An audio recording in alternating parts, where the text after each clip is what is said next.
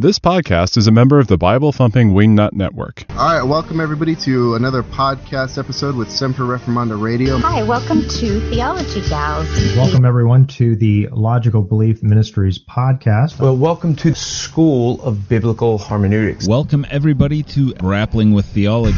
What is going on, guys? Shine as lights coming at you. Well, welcome to Slick Answers. Good evening and welcome to Conversations from the Porch.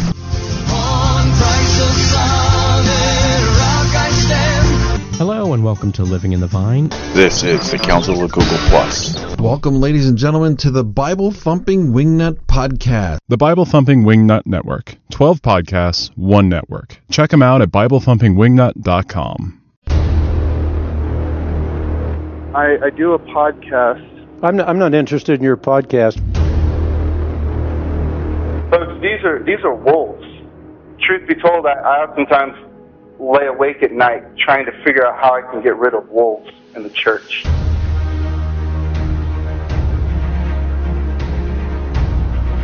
We are unashamedly Clarkian. And so the next few statements that I'm going to make, I'm probably going to step on all of the Van Tillian toes at the same time. And this is what we do at Semper Reformanda Radio. You know, we are polemical and polarizing Jesus style.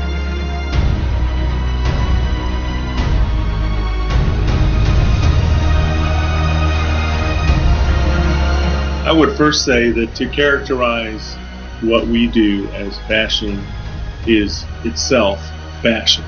It's not hate, it's history. It's not bashing, it's the Bible.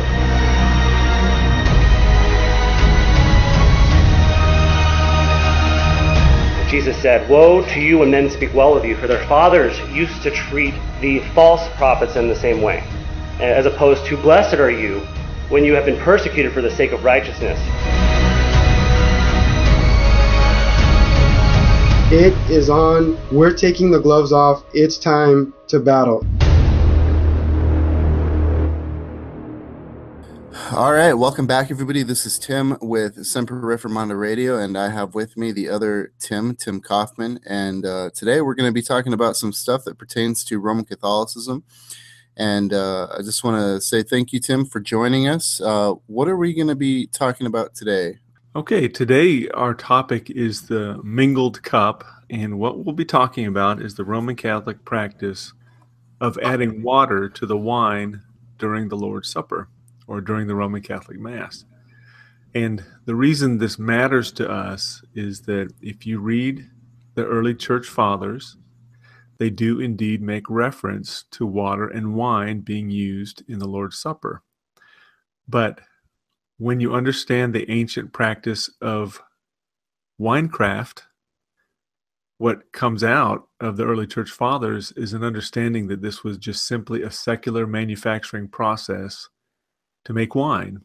And wine was made before the meal. It was not made during the meal. And Roman Catholics will appeal to the early church fathers to show that there was an apostolic rite of adding water to the wine during the Lord's Supper, and that's why they do it. And it turns out it was just simply a secular manufacturing process. And it's important for us to understand that because Roman Catholics will use the evidence from the early church fathers to show that Roman Catholicism is right, when in fact, when you evaluate the early church fathers, you find out that they weren't referring to a liturgical apostolic rite at all. And in fact, the liturgical apostolic rite doesn't emerge until the latter part of the 4th century. And it's something we've talked about many times on this podcast. When Roman Catholics try to show the historical apostolic continuity of their beliefs and practices, they always hit a dead stop at the latter part of the 4th century. They rarely can trace things back farther than that. And this is just one more example where they add water to wine during the Mass, and they claim that it goes all the way back to the apostles. When you examine the historical evidence, you find out that it's a novelty from the latter part of the 4th century. Well, that sounds really interesting. So let's go ahead and do this. I believe that we're going to do a series on this. This is going to be part 1, and hopefully we're going to do part 2 and part 3 as well. But this, folks, this is mainly the work that Tim Kaufman has put in. So I'm going to allow him to lead the conversation today. And I might be jumping in with some questions and some clarifications.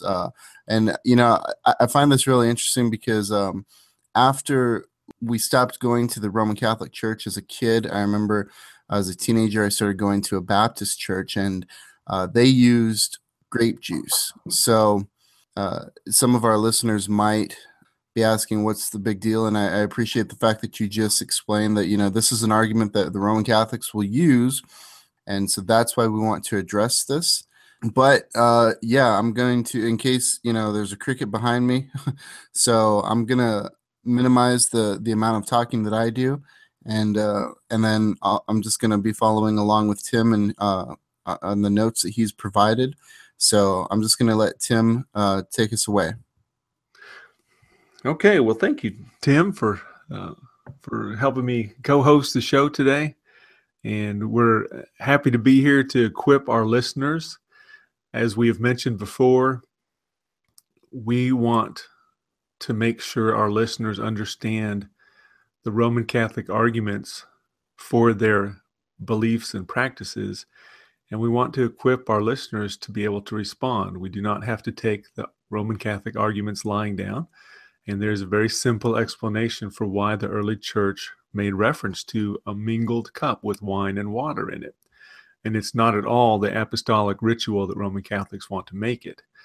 One of the things that we have repeatedly returned to on our various podcasts, whether it be about relics or Mary or the sacrifice of the Mass, is that what we find consistently is you don't find evidence for these different practices until you get to the latter part of the 4th century, and then there's 300 years away from the apostles, and they want us just to fill that in by assumption.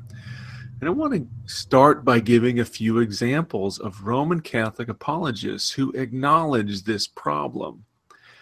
Or if they don't acknowledge the problem, they at least acknowledge the symptom of the problem. And so I'm going to walk through just a few Roman Catholic beliefs and thoughts and practices. And I want you to notice a very consistent pattern. And the reason this is important is because the mixing of water with wine as an apostolic liturgical rite falls into the same category of one of those things you just can't find evidence for until you get to the latter part of the 4th century. So let's talk about Mary's sinlessness. This is from Father Juniper Carroll and his Volume 1 of Mariology, a very highly esteemed Mariologist from Roman Catholicism. And he says that it's very difficult to find evidence for Mary's sinlessness in the early church, but a significant, this is quoting him now, a significant turning point in the Mariological consciousness of the West does not occur until 377 AD with the publication of St. Ambrose's 3 books on virginity. The attitude of Ambrose toward Mary is something novel in Latin literature. So here he's acknowledging the latter part of the 4th century. When it comes to finding these evidence for their beliefs, it's really hard to find it until you get to the latter part of the 4th century. So I was reading another article it's called Some Little Known Early Witnesses to Mary's Virginitas in Partu. And when we talked about this in our series on Mary, we talked about her physical virginity being preserved in childbirth. And it has everything to do with the Roman Catholic belief that Mary was a virgin before, during, and after the birth of Christ. And so Joseph Plumb writes about Mary's virginity in Partu, that is, in the birth of Christ. And he says the early fathers are not so clear. In other words, their writings are a far cry from the precise formulation by Zeno of Verona, who wrote in the last half of the 4th century about Mary's virginity in Partu. When it comes to Mary as Mother of God, as we mentioned in our series on Mary, there's no evidence in the Greek sources for Mary under the title Mother of God, except for a forgery that came from the latter part of the 4th century, and it doesn't show up in Latin literature until the latter part of the 4th century. On Mary as a Mother of the Church, if you just look this up online, it says the title was first used in the late 4th century by St. Ambrose of Milan. On on the rite of consecrated virginity. Tim, there was a recent news article about some women who had pledged themselves to consecrated virginity as brides of Christ to remain perpetually virgins. And I was reading from David Hunter, who is a Roman Catholic professor of Catholic studies at the University of Kentucky.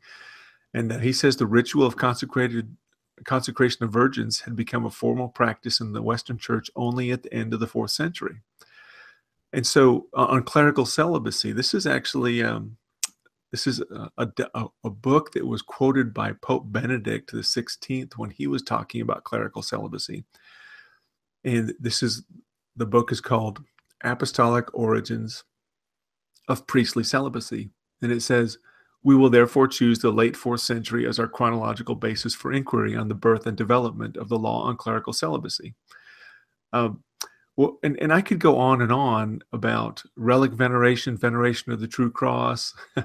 And what you find over and over again is that Roman Catholic apologists and scholars acknowledge, sometimes explicitly, but frequently implicitly, that they can't find evidence for their beliefs and practices any earlier than the latter part of the 4th century.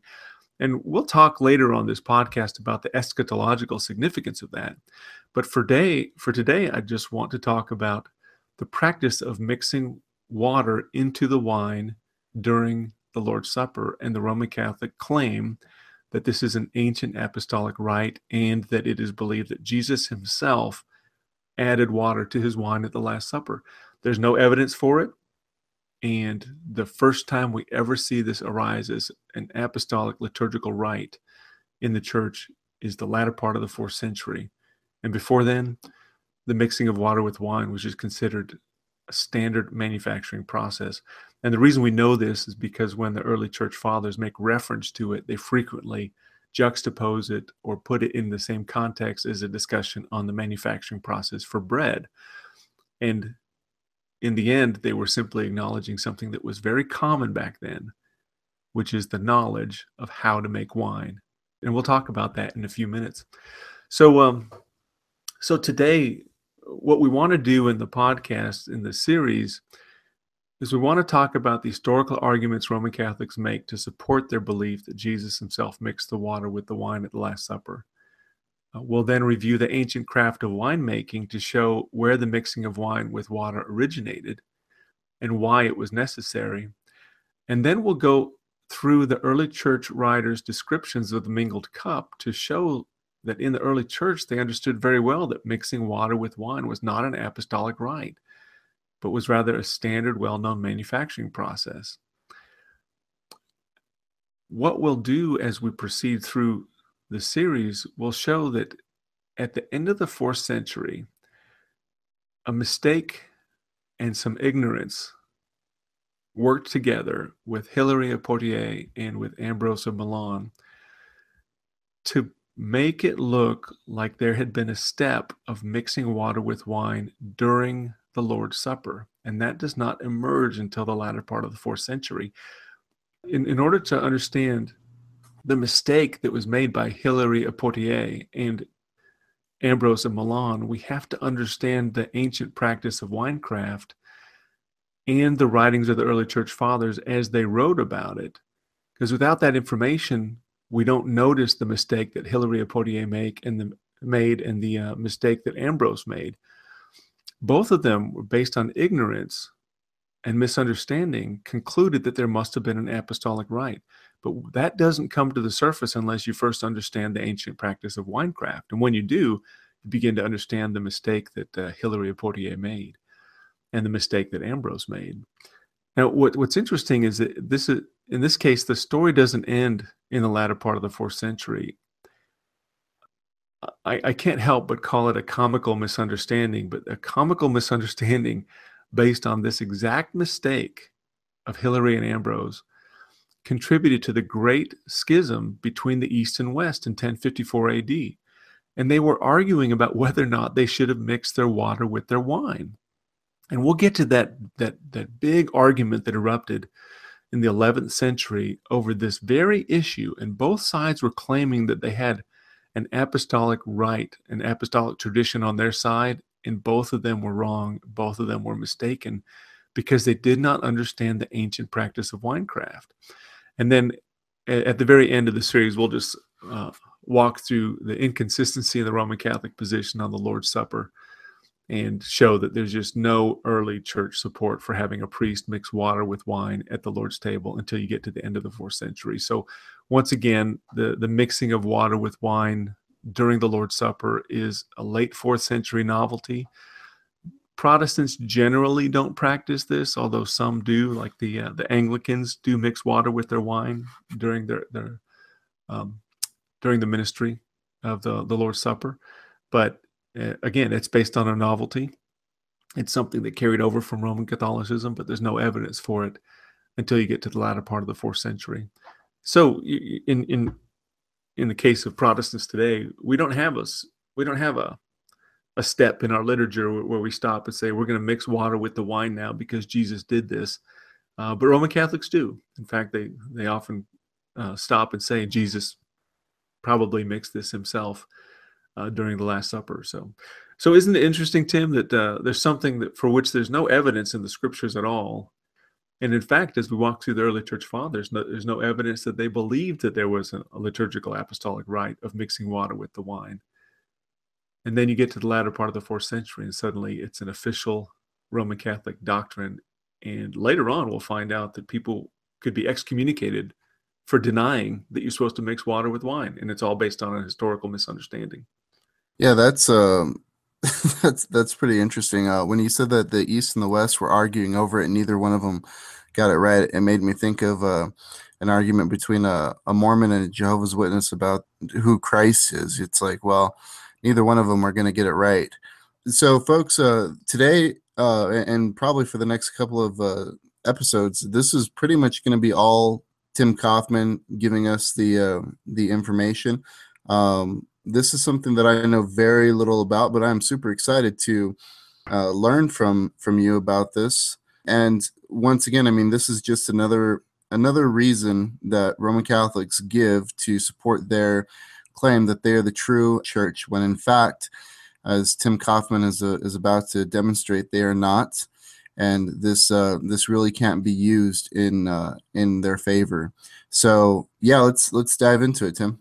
Yeah, so I think we covered this a little bit in our podcast on relics, but there are people that convert to Roman Catholicism because they discover that the early church used icons and incense during the liturgy. But if you just do some research, you'll find that actually even the Roman Catholic Encyclopedia acknowledges that there was no mention of incense in the early church until the 5th century, and that in fact the early church rejected the use of icons, at least until the latter part of the 4th century. And you find people saying that, well, I converted to Roman Catholicism because I found out that Mary was considered to be the mother of God in the early church. Then you find out that there's actually no evidence that she was ever called Mother of God until you get to the latter part of the 4th century. And you find other Roman Catholics who say, well, I converted because I found out that the early church mixed water with their wine, just like Roman Catholicism does. And that's why I converted, because I found the true church. So let's go through and let's look through what Roman Catholicism, how they describe the practice. And this comes from the general instructions of the Roman Missal, which is basically the instructions on how to conduct a Mass. And the Mass, for those who don't know, the Mass is the Eucharistic rite of the Lord's Supper according to Roman Catholicism. They would call it the Eucharist, and Eucharist is based on the Greek word for thanksgiving. And they would say that at the preparation of the gifts, and what they mean by preparation of the gifts, they mean the bringing forward of the bread and wine to the altar to conduct the sacrifice of the Mass. It says, at the preparation of the gifts, the bread and wine with water are brought to the altar, the same elements that Christ took into his hands. Okay, that's a direct quote from the general instruction of the Roman Missal. Now, what they're saying is that Jesus had 3 elements at the supper: water, wine, and bread, and that they were brought forward to him separately. Okay, So continuing with the general instruction of the Roman Missal, it says, during the celebration of the Lord's Supper, the priest stands at the side of the altar and pours wine and a little water into the chalice. That is, they take a cup, they put some wine in it, and then they add a little bit of water to it, because they believe that that's what Jesus did. Now, this was so important to them that at the 22nd session of the Council of Trent, this is in the 16th century, they anathematized anyone who denied that you're supposed to add water to the wine as part of the liturgy. It's Canon 9 in the canons on the sacrifice of the Mass. So this is a pretty big deal to them. If you were to deny as a Roman Catholic, and Tim, we've talked about this before, is that someone might say, well, I don't think it's that big of a deal whether you mix water with wine or not. Well, Roman Catholicism thinks it's a very big deal. And they will anathematize someone who denies that you're supposed to be adding water to the wine. So a Roman Catholic doesn't really have the option of saying, well, I don't believe that you have to mix water with wine. Well, Roman Catholicism requires you to believe that. And if you deny it, then you're excommunicated. Well, and I would just also point out, because I got into a discussion with a family member who was trying to tell me that, that was the Council of Trent, that was a long time ago, and it's sort of saying that that's no longer valid. And I just remind our listeners that the official church teaching is that what came out of the Council of Trent was deemed infallible, and so they can't really go back on it. Yeah, that's correct. Ecumenical councils, that is, councils of the entire church, and they believe that Council of Trent, Vatican I, and Vatican II were all ecumenical councils, and that the attribute of infallibility belongs to the church when it speaks either through the Pope in a special statement from the chair of St. Peter, or what they call ex cathedra, or when the church speaks through an ecumenical council. So, yes, the Council of Trent was an ecumenical council according to Roman Catholicism, and therefore infallible. And besides that, the modern catechism from the 1990s actually says that you're supposed to mix water with the wine because the ancient church did it. This is not, the Council of Trent was a long time ago, but the catechism is just from a couple decades ago, and they've been consistent about this for centuries, actually, but it didn't emerge as an apostolic rite or practice until you get to the latter part of the 4th century. So if you're a Roman Catholic and you reject this, then your church and the religious system that you're holding to actually anathematizes you and condemns you. So, yeah. Well, let's go ahead and continue. Okay, so here's the Roman Catholicism. Let's get into how Roman Catholicism portrays this as an ancient apostolic rite. And I'm going to quote from an article by Mike Aquilina, who is a Roman Catholic apologist, and he wrote an article in 2016 called "Why Does the Priest Mix Water and Wine?"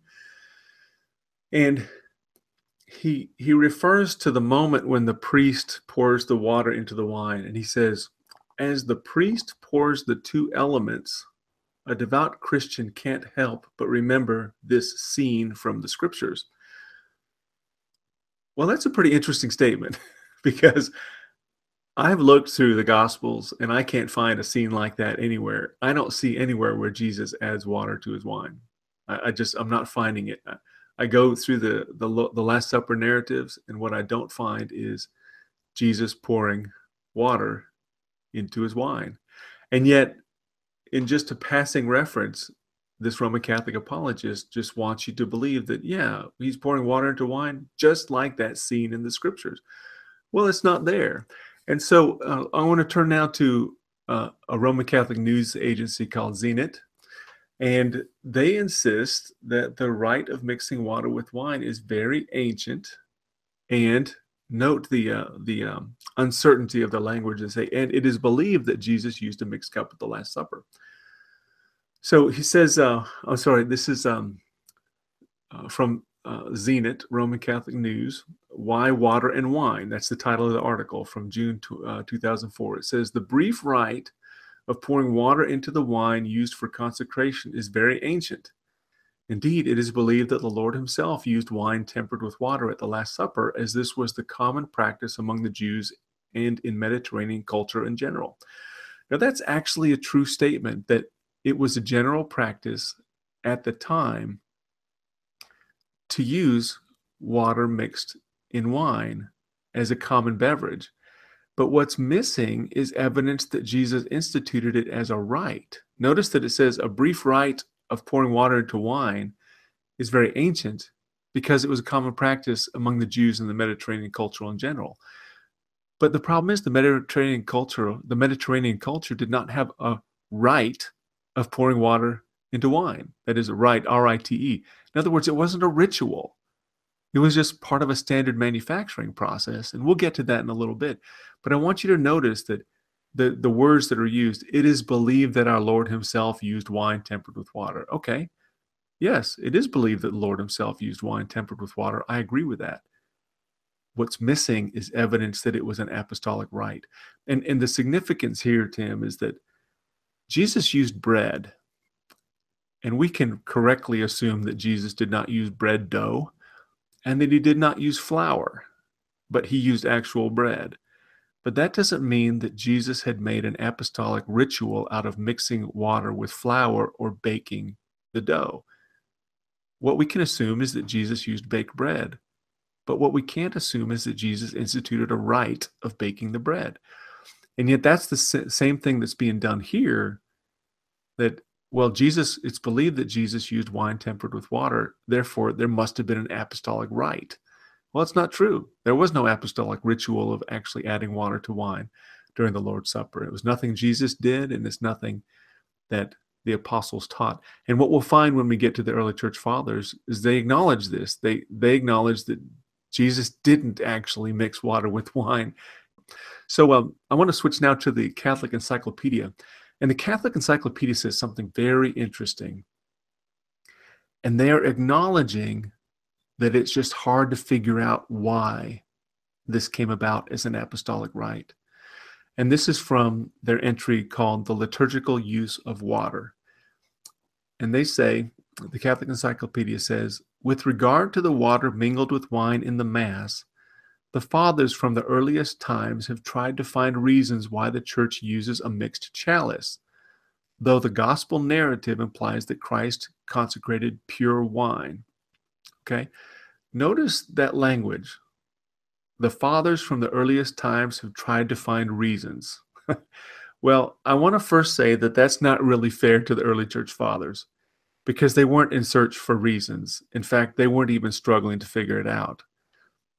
The fact is, they didn't think that there was an apostolic rite, and they knew very well why water was mixed with wine back then. But notice that what we're seeing in the Roman Catholic arguments for the water mixed with wine is that they don't really understand where the ritual came from. But they believe that it must be an apostolic ritual because Ambrose, in the latter part of the 4th century, described it as an apostolic ritual. But there's something very specific, and this is a key point that I want to make here, is that the Roman Catholic Encyclopedia says that the gospel narrative implies that Christ consecrated pure wine. Well, I want to stop there for a minute, because pure wine is something very specific, and it has a very specific meaning. And the gospel narrative at no point implies that Jesus consecrated pure wine. Pure wine is a thick, syrupy substance. And I want you to think about orange juice concentrate for just a second. If you were to send your wife to the grocery store to pick up some orange juice, she might come home with frozen orange juice concentrate. You mean the stuff that comes in a can that you have to mix with water? Yeah, the stuff that comes in a can that you have to mix with water. and you might send your wife, say, could you grab some orange juice? And she'll go to the store and say, I got you some orange juice. But what she really got was orange juice concentrate. And you'd never serve that to your kids like that. It's thick and syrupy and sweet. And you'd never drink it that way. You would add water to it.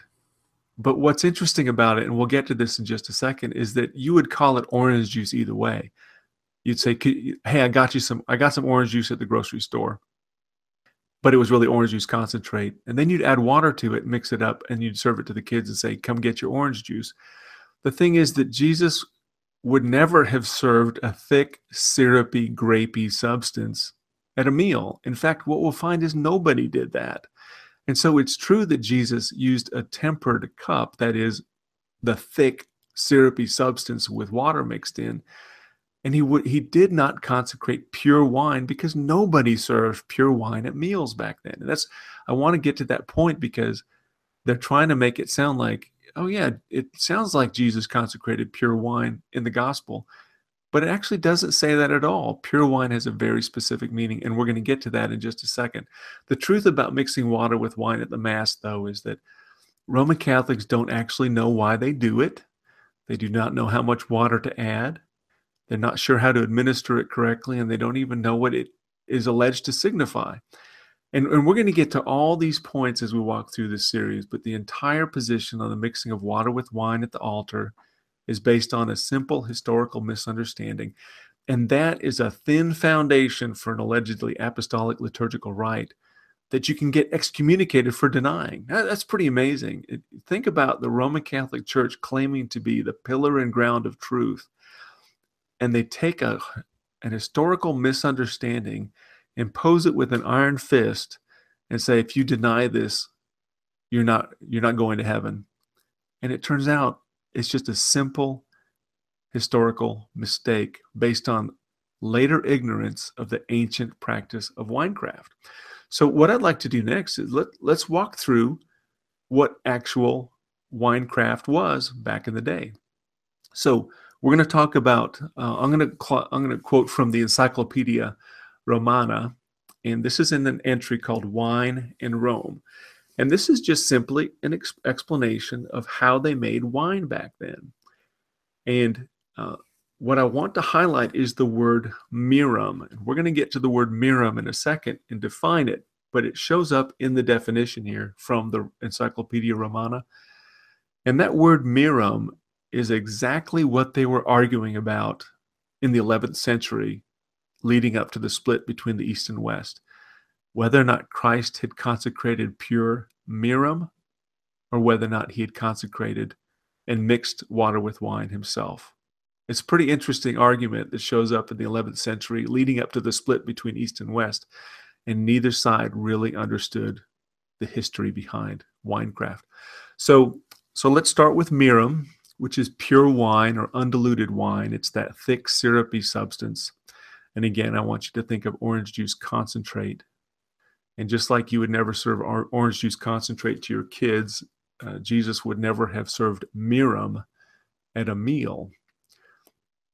So let's read from the Encyclopedia Romana. It says that wine almost always was mixed with water for drinking. Undiluted wine, or mirum, was considered the habit of provincials and barbarians. What that means is that only the uncivilized and barbarians would ever drink their mirum straight.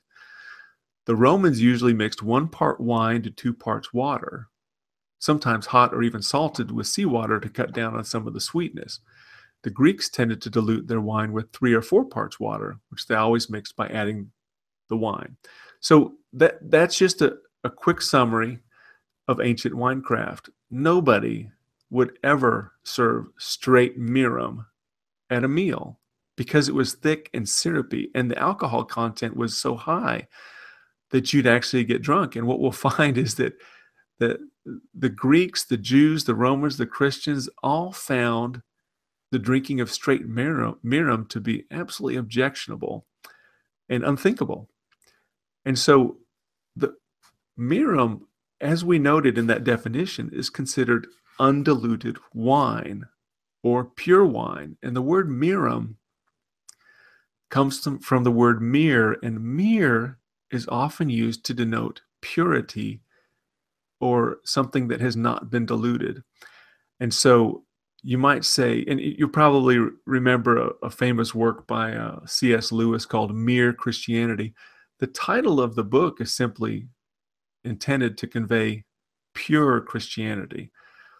And mere wine, or mirum, is pure wine that has not been mixed with water. And it is called pure wine, undiluted wine, unmixed wine, wine alone, wine without water, or sometimes the blood of the grape. So you think about the blood of the grape. You press the grape, this juice comes out. It becomes fermented and thick, and that's the blood of the grape. And it's very high alcohol content. To make it suitable for drinking, you then add water to that. It's basically wine concentrate. That's what mirum is.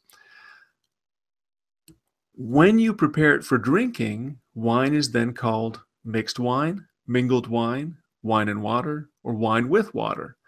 And importantly, nobody at this time would have served mirum at a meal. It simply was not done in civilized circles. And this is very important because we're going to get to the marriage at Cana, and we'll find that in the early church, they didn't believe that Jesus had converted water into pure wine. They believed that Jesus had converted water into mixed wine because they knew very well that Jesus never would have served mirum at the marriage at Cana, just as they knew that he never would have served mirum at the Last Supper. So are you with me so far, Tim? Yeah, I'm with you. This is really interesting. Yeah, so here's the thing, is that I think if you were to do some searching online about mixing wine with water, you'll find that in the wine industry today, it's still controversial because wine manufacturers today, sometimes to cut down on the alcohol content, will add water to wine. They mix it. And I think that it's okay to use mixed wine in the Lord's Supper because the wine you get off the grocery store shelves probably has been cut with water in order to get the alcohol content just right. It's done to manage flavor and alcohol content. And if you just do a search on wine and water in the wine industry today, it's still controversial that, yes, they say sometimes we do have to add water to the wine in order to meet the alcohol content that we're looking for. But this is standard, it's typical, and I think that if you're buying wine off the shelf at the grocery store to use at the Lord's Supper, it's probably mixed wine. There's no apostolic rite that requires that you add water to the wine during the Lord's Supper. Just what Jesus used at the Lord's Supper, at the Last Supper, was wine, and wine back then is simply wine concentrate plus water, which was often called wine with water. That's the simplicity of it all right there. So let me ask you a question. Should we be using wine when we take the Lord's Supper? Because I know a lot of Protestant churches, like the Baptist, some Baptist churches, they use like grape juice. That's an interesting question. And what we'll notice at the marriage at Cana, they explicitly, the gospel in John chapter 2 explicitly refers to the fact that they had run out of wine, and Jesus' miracle is to make wine for them. At the Last Supper, he never actually uses the word wine. He says fruit of the vine in the cup. But what you find in the gospel narratives is you don't find reference to wine being used. Now, the reason I mention that is not because I think we shouldn't use wine. I think the wine is implied, and I think it's a valid inference that we can get from the gospel to say you should use wine in the Last Supper. But what we also find is that the wine was so watered down at that point that the intent was not to use it to get drunk, but was simply to make a beverage that was suitable for a meal. Now, some folks, when they look at the gospel accounts, say, well, it just says fruit of the vine. It doesn't actually say wine, and so grape juice works. Other folks will say, well, it's obvious that the inference is wine, and we can validly infer that it was wine that was used. I personally prefer wine, but the church that I attend does not use wine in the Lord's Supper, and I don't think that it's a problem. It's fruit of the vine, and right. It's nothing to anathematize anybody over, right? Right. But you wouldn't want to anathematize someone over fruit of the vine that's grape juice instead of fruit of the vine that's wine. What's silly is excommunicating people for not adding water, which is what Roman Catholicism has done. So yeah, okay. So now I want to establish something here, and very briefly we're going to venture into the Latin Vulgate that was translated by Jerome. And the reason I want to do this is that in Deuteronomy 32:14, there is a reference to a series of pure food items, and they're the purest parts of everything that's in the list. And when it gets to wine, it refers to the purest blood of the grape. This is from Deuteronomy 32:14 from the Latin Vulgate. The English translation is, butter of the herd and milk of the sheep with the fat of lambs and of the rams of the breed of Basan, and goats with the marrow of wheat and the purest blood of the grape. That blood of the grape is what we would call mirum. This is just a list of some of the most pure food items you could possibly eat. Now, the reason this matters is because when Jerome translated this from the Hebrew to Latin, in place of the purest blood of the grape, he used the term mericissimum. And mericissimum is simply the superlative form of mirum. Mirum, as we mentioned, is simply pure wine concentrate. And here, where the scriptures refer to the purest blood of the grape, Jerome translated this into mericissimum, or exceptionally pure wine, mirum. And when you look at, I want to refer to Henrici van Overbeek's Latin Dictionary of the Scriptures. This is from 1696, but it's an ancient dictionary on the Scriptures, and it's specifically referring to the Latin terms in the Vulgate translation. He acknowledges that mirum is simply wine that has not been mixed with water. That is, it's wine concentrate. It's important to establish this because we're going to get into whether or not mirum was actually used and what the significance of mirum is. Mirum as an ingredient of wine. And I wanted to establish that Roman Catholics, especially from their own Latin translation of the Vulgate, which is the Latin translation of the Scriptures, and it is the authoritative translation of Roman Catholicism. And in the authoritative translation of Roman Catholicism, mirum is the purest blood of the grape. That is, it's wine concentrate. It's wine that has not been mixed with water. And we know what mirum is. Mirum is a thick, syrupy, grapey substance that's an ingredient of wine that's processed for consumption. But mirum is typically not consumed straight, except by the barbarians and the uncivilized. But it's important to establish this because I make this argument with Roman Catholics. They go, oh, mirum doesn't actually mean that. And I said, well, actually, if you look at your own scriptures and then the scriptural dictionary that was composed by Henrici van Overbeek, mirum and mericissimum refers to wine that has not been mixed with water. That is, it's a wine concentrate. So let's walk through. I want to walk through just 4 examples. This is from the Greeks, the Jews, the Romans, and the early Christians, to show how unthinkable it would have been for anybody to serve pure wine, that is mirum, at any meal. And this is going to be very important when we get to the marriage at Cana, and particularly when we get to the dispute between East and West in the 11th century. The question, what is mirum and what did Jesus actually serve at the Last Supper? And what we'll find when we look through the Greek, Jewish, Roman, and early Christian sources, nobody would have served mirum at the Last Supper, but nobody would have mixed it themselves at the meal either. It's just not what was done. So let's walk through the Greek sources. And when I say that, I said nobody would have mixed it themselves at the table. That's one point. The other point is nobody would have served it straight either. And this becomes an issue when we get to the latter part of the 4th century with Hilary of Poitiers' mistake. But let's start by going through the Greek sources that say only the uncivilized would drink their mirum straight. And this is from the Greek historian Herodotus. He's writing in about the 5th century BC. And he's referring to a man named Cleomenes. And Cleomenes had died early, and his countrymen, according to Herodotus, attributed his untimely death to his habit of drinking wine unmixed with water, which he learned from the Scyths.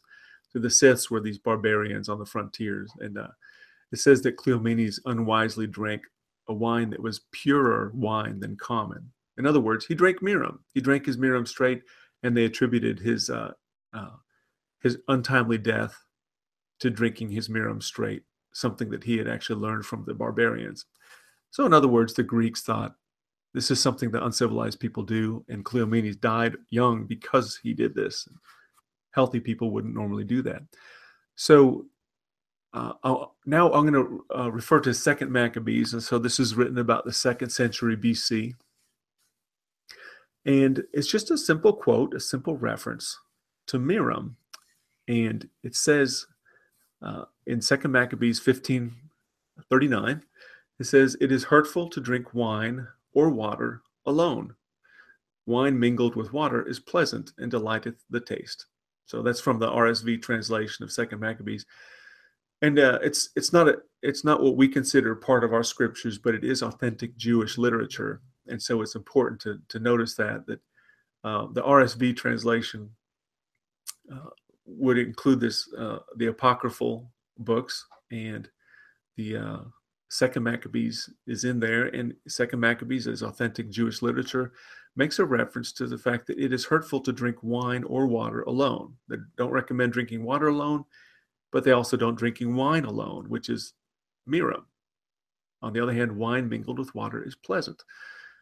So here you have the Greeks and the Jews saying it's not helpful to drink straight Miriam, but it is good to mix the Miriam with water before drinking it. So the Romans, I'm just going to quote from, we've already visited the Encyclopedia Romana that said the Romans mixed theirs with 2 parts water to 1 part wine. And this is from the poet Martial, and he's from the 1st century. And in his poetry, he made a reference to the wine that used to be mixed for Nero. And he says, "Boy, mix me bumpers half and half, such as Pythagoras used to give to Nero." Now, the reference here is that Nero, of course, was known to be a little bit off his rocker. And here's a reference to the idea that Pythagoras had mixed wine for Nero and had only mixed it not according to the normal mix, which is 2 parts water to 1 part wine, but in this case, it was 1 part water to 1 part wine. And the purpose was the author is writing saying, "I want you to mix my wine half and half instead of 2 parts water to 2 parts wine, because I want to get drunk." He says, "Mix me bumpers half and half, and not too long between them. I can do nothing sober, but when I drink, 15 poets will come to my aid." So here's a guy who's saying, I want to get drunk like Nero was, and so I want you to cut the mixture down from 2 parts water to 1 part wine to just 1 to 1. And when you get to that point, the alcohol concentration is high enough that it'll get me a little bit drunk and I can write my poetry better. But the point is here that the Romans were acknowledging that nobody serves their wine straight Miriam or straight wine concentrate. But if you do want to get drunk, instead of making it 2 parts water to 1 part wine, let's just make it, and I'll get a little bit drunk that way, and the poets will help me. So here we have Greeks, Jews, Romans. Everybody knows you don't drink your Miriam straight, okay? So now I'm going to fast forward to the late 2nd century. We're now with Clement of Alexandria. And he described wine, that is the wine that you drink at a meal, is called the blood of the grape mixed with water. Now remember, from the Latin Vulgate, the blood of the grape is Miriam. And so here you have Clement of Alexandria saying that wine is the blood of the grape mixed with water. It's Miriam plus water. Those are the 2 ingredients of wine. The grape juice wine concentrate plus water. And Clement thought that wine alone was the fuel of the agitation of lust, and that water was the medicine of temperance, and advised, of course, that pure wine be mixed with water. And he was citing a comic poet. And in this citation, he's just agreeing with the comic poet. He says, "For unmixed wine is far from compelling a man to be wise." And so from this, Clement of Alexandria, late 2nd century, concludes that it is best to mix the wine with as much water as possible. In other words, you don't want to drink your Miriam straight. You want to make sure you water it down so that you don't get agitated to lust and other ridiculous behavior that happens if you drink your wine straight. So here we have, we've just spanned about 7 centuries centuries before the Last Supper and centuries after the Last Supper. And we have this consistent theme from Greeks, Jews, Romans, and Christians. You don't drink your mirum straight. You mix it with water. But you don't get apostolic rituals from Romans and Greeks and Jews.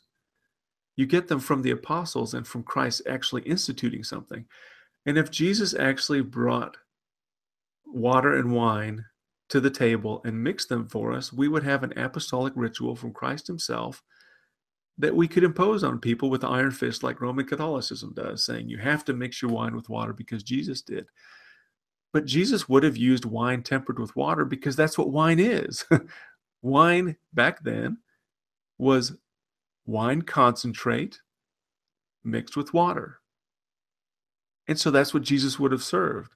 But that's just standard manufacturing practice. All that we know is that wine back then was thick, syrupy mirum with water added to it. And that is what Jesus would have served. But that doesn't make an apostolic ritual out of adding water to wine, which is what Roman Catholicism wants us to believe. So to highlight the significance of that common knowledge from these 7 centuries that I just described, from all the way from Herodotus all the way through Clement of Alexandria, I want to highlight something here, and this is a very significant point because we're talking now about the marriage at Cana. And in the early church, it was understood that Jesus had not made water into pure mirum. He had actually made water into water mixed with wine. That is, water mixed with mirum. That is, pure wine plus water. And this is from Clement of Alexandria again. And it says here that if he made water wine at the marriage, he did not give permission to get drunk. He gave life to the watery element of the meaning of the law, filling with his blood the doer of it, who is Adam, that is, the whole world, supplying piety with drink from the vine of truth, the mixture of the old law and of the new word. So that's from Clement of Alexandria, the instructor, book 2, chapter 6. And what he is saying is that at the marriage at Cana, Jesus had actually taken the water and converted some of it to pure wine to make a mixture of the old law, which is water, and of the new word, which is the blood of the grape. That's the point that Clement of Alexandria is making in this particular paragraph. It's the section on drinking. And Clement of Alexandria is saying this, and he refers to the wedding at Cana, and he says what Jesus did was to make water into a mixture of water and wine, because he knew that's what wine was. And he concludes by saying intemperate wine and is insolent, leads to insolent drunkenness. And he said that Jesus never would have made intemperate wine at a wedding feast. He never would have converted water into pure mirum, which was a syrupy alcohol, a substance of very high alcohol concentration. Nobody would have done it, and Clement of Alexandria is just acknowledging. And he's drawing some symbolism out of the mixture, which is beside the point here. He's just highlighting the fact that, well, if Jesus turned water into wine, he didn't turn it into pure mirum. He turned it into a mixture of water with wine. And he says, well, the water signifies Adam, the blood of the grape signifies Christ, and therefore it creates a mixture of the old law and the new word. In other words, saying that Jesus had made tempered wine at the Last Supper. Oh, no, sorry, not at the Last Supper, at the marriage at Cana. Now, Cyprian of Carthage, writing in the 3rd century, concluded the same thing. He says the miracle at the marriage at Cana showed that really was intended to show the marriage of Christ and the church. And it says he showed that at the marriage of Christ and the church, as the Jews failed, the people of the nation should rather flow together and assemble. For because Christ bore us all, and that he also bore our sins, we see that in the water is understood the people, but in the wine is shown the blood of Christ. This is from Epistle 62, Cyprian of Carthage. And what he's saying is that the Jews failed and that they were water alone. But when you add the blood of the grape to it, that is the blood of Christ, that mixes with the water and it shows the church married to Christ. So again, he's talking about the marriage at Cana, and he's saying, of course we know that the water that was converted to wine at the marriage of Cana was actually mixed wine. That is, water mixed with mirum, because nobody would have served mirum at a wedding feast. I want you to think about that famous meal in John chapter 2, considering what we know about what the Greeks, Jews, Romans, and Christians all thought about straight mirum. Nobody drinks their mirum straight. And so Jesus would not have converted water into a thick, syrupy, unpalatable, highly alcohol concentrated substance, and then had the servants take it to the ruler of the feast and say, have him taste this. Well, when the ruler of the feast tasted it, he said, wow, this is fantastic. But if you think about how unpalatable mirum is and how uncivilized it was to drink it, if Jesus had converted water into mirum at the marriage at Cana, the ruler of the feast would have been offended and spat it out. But instead, he thought it was absolutely fantastic. And so the point I want to make here is that when you think about what wine was in the days of Christ, what wine was for the 7 centuries from Herodotus to Cyprian of Carthage, wine is simply pure wine mixed with water, or what we would say is wine and water.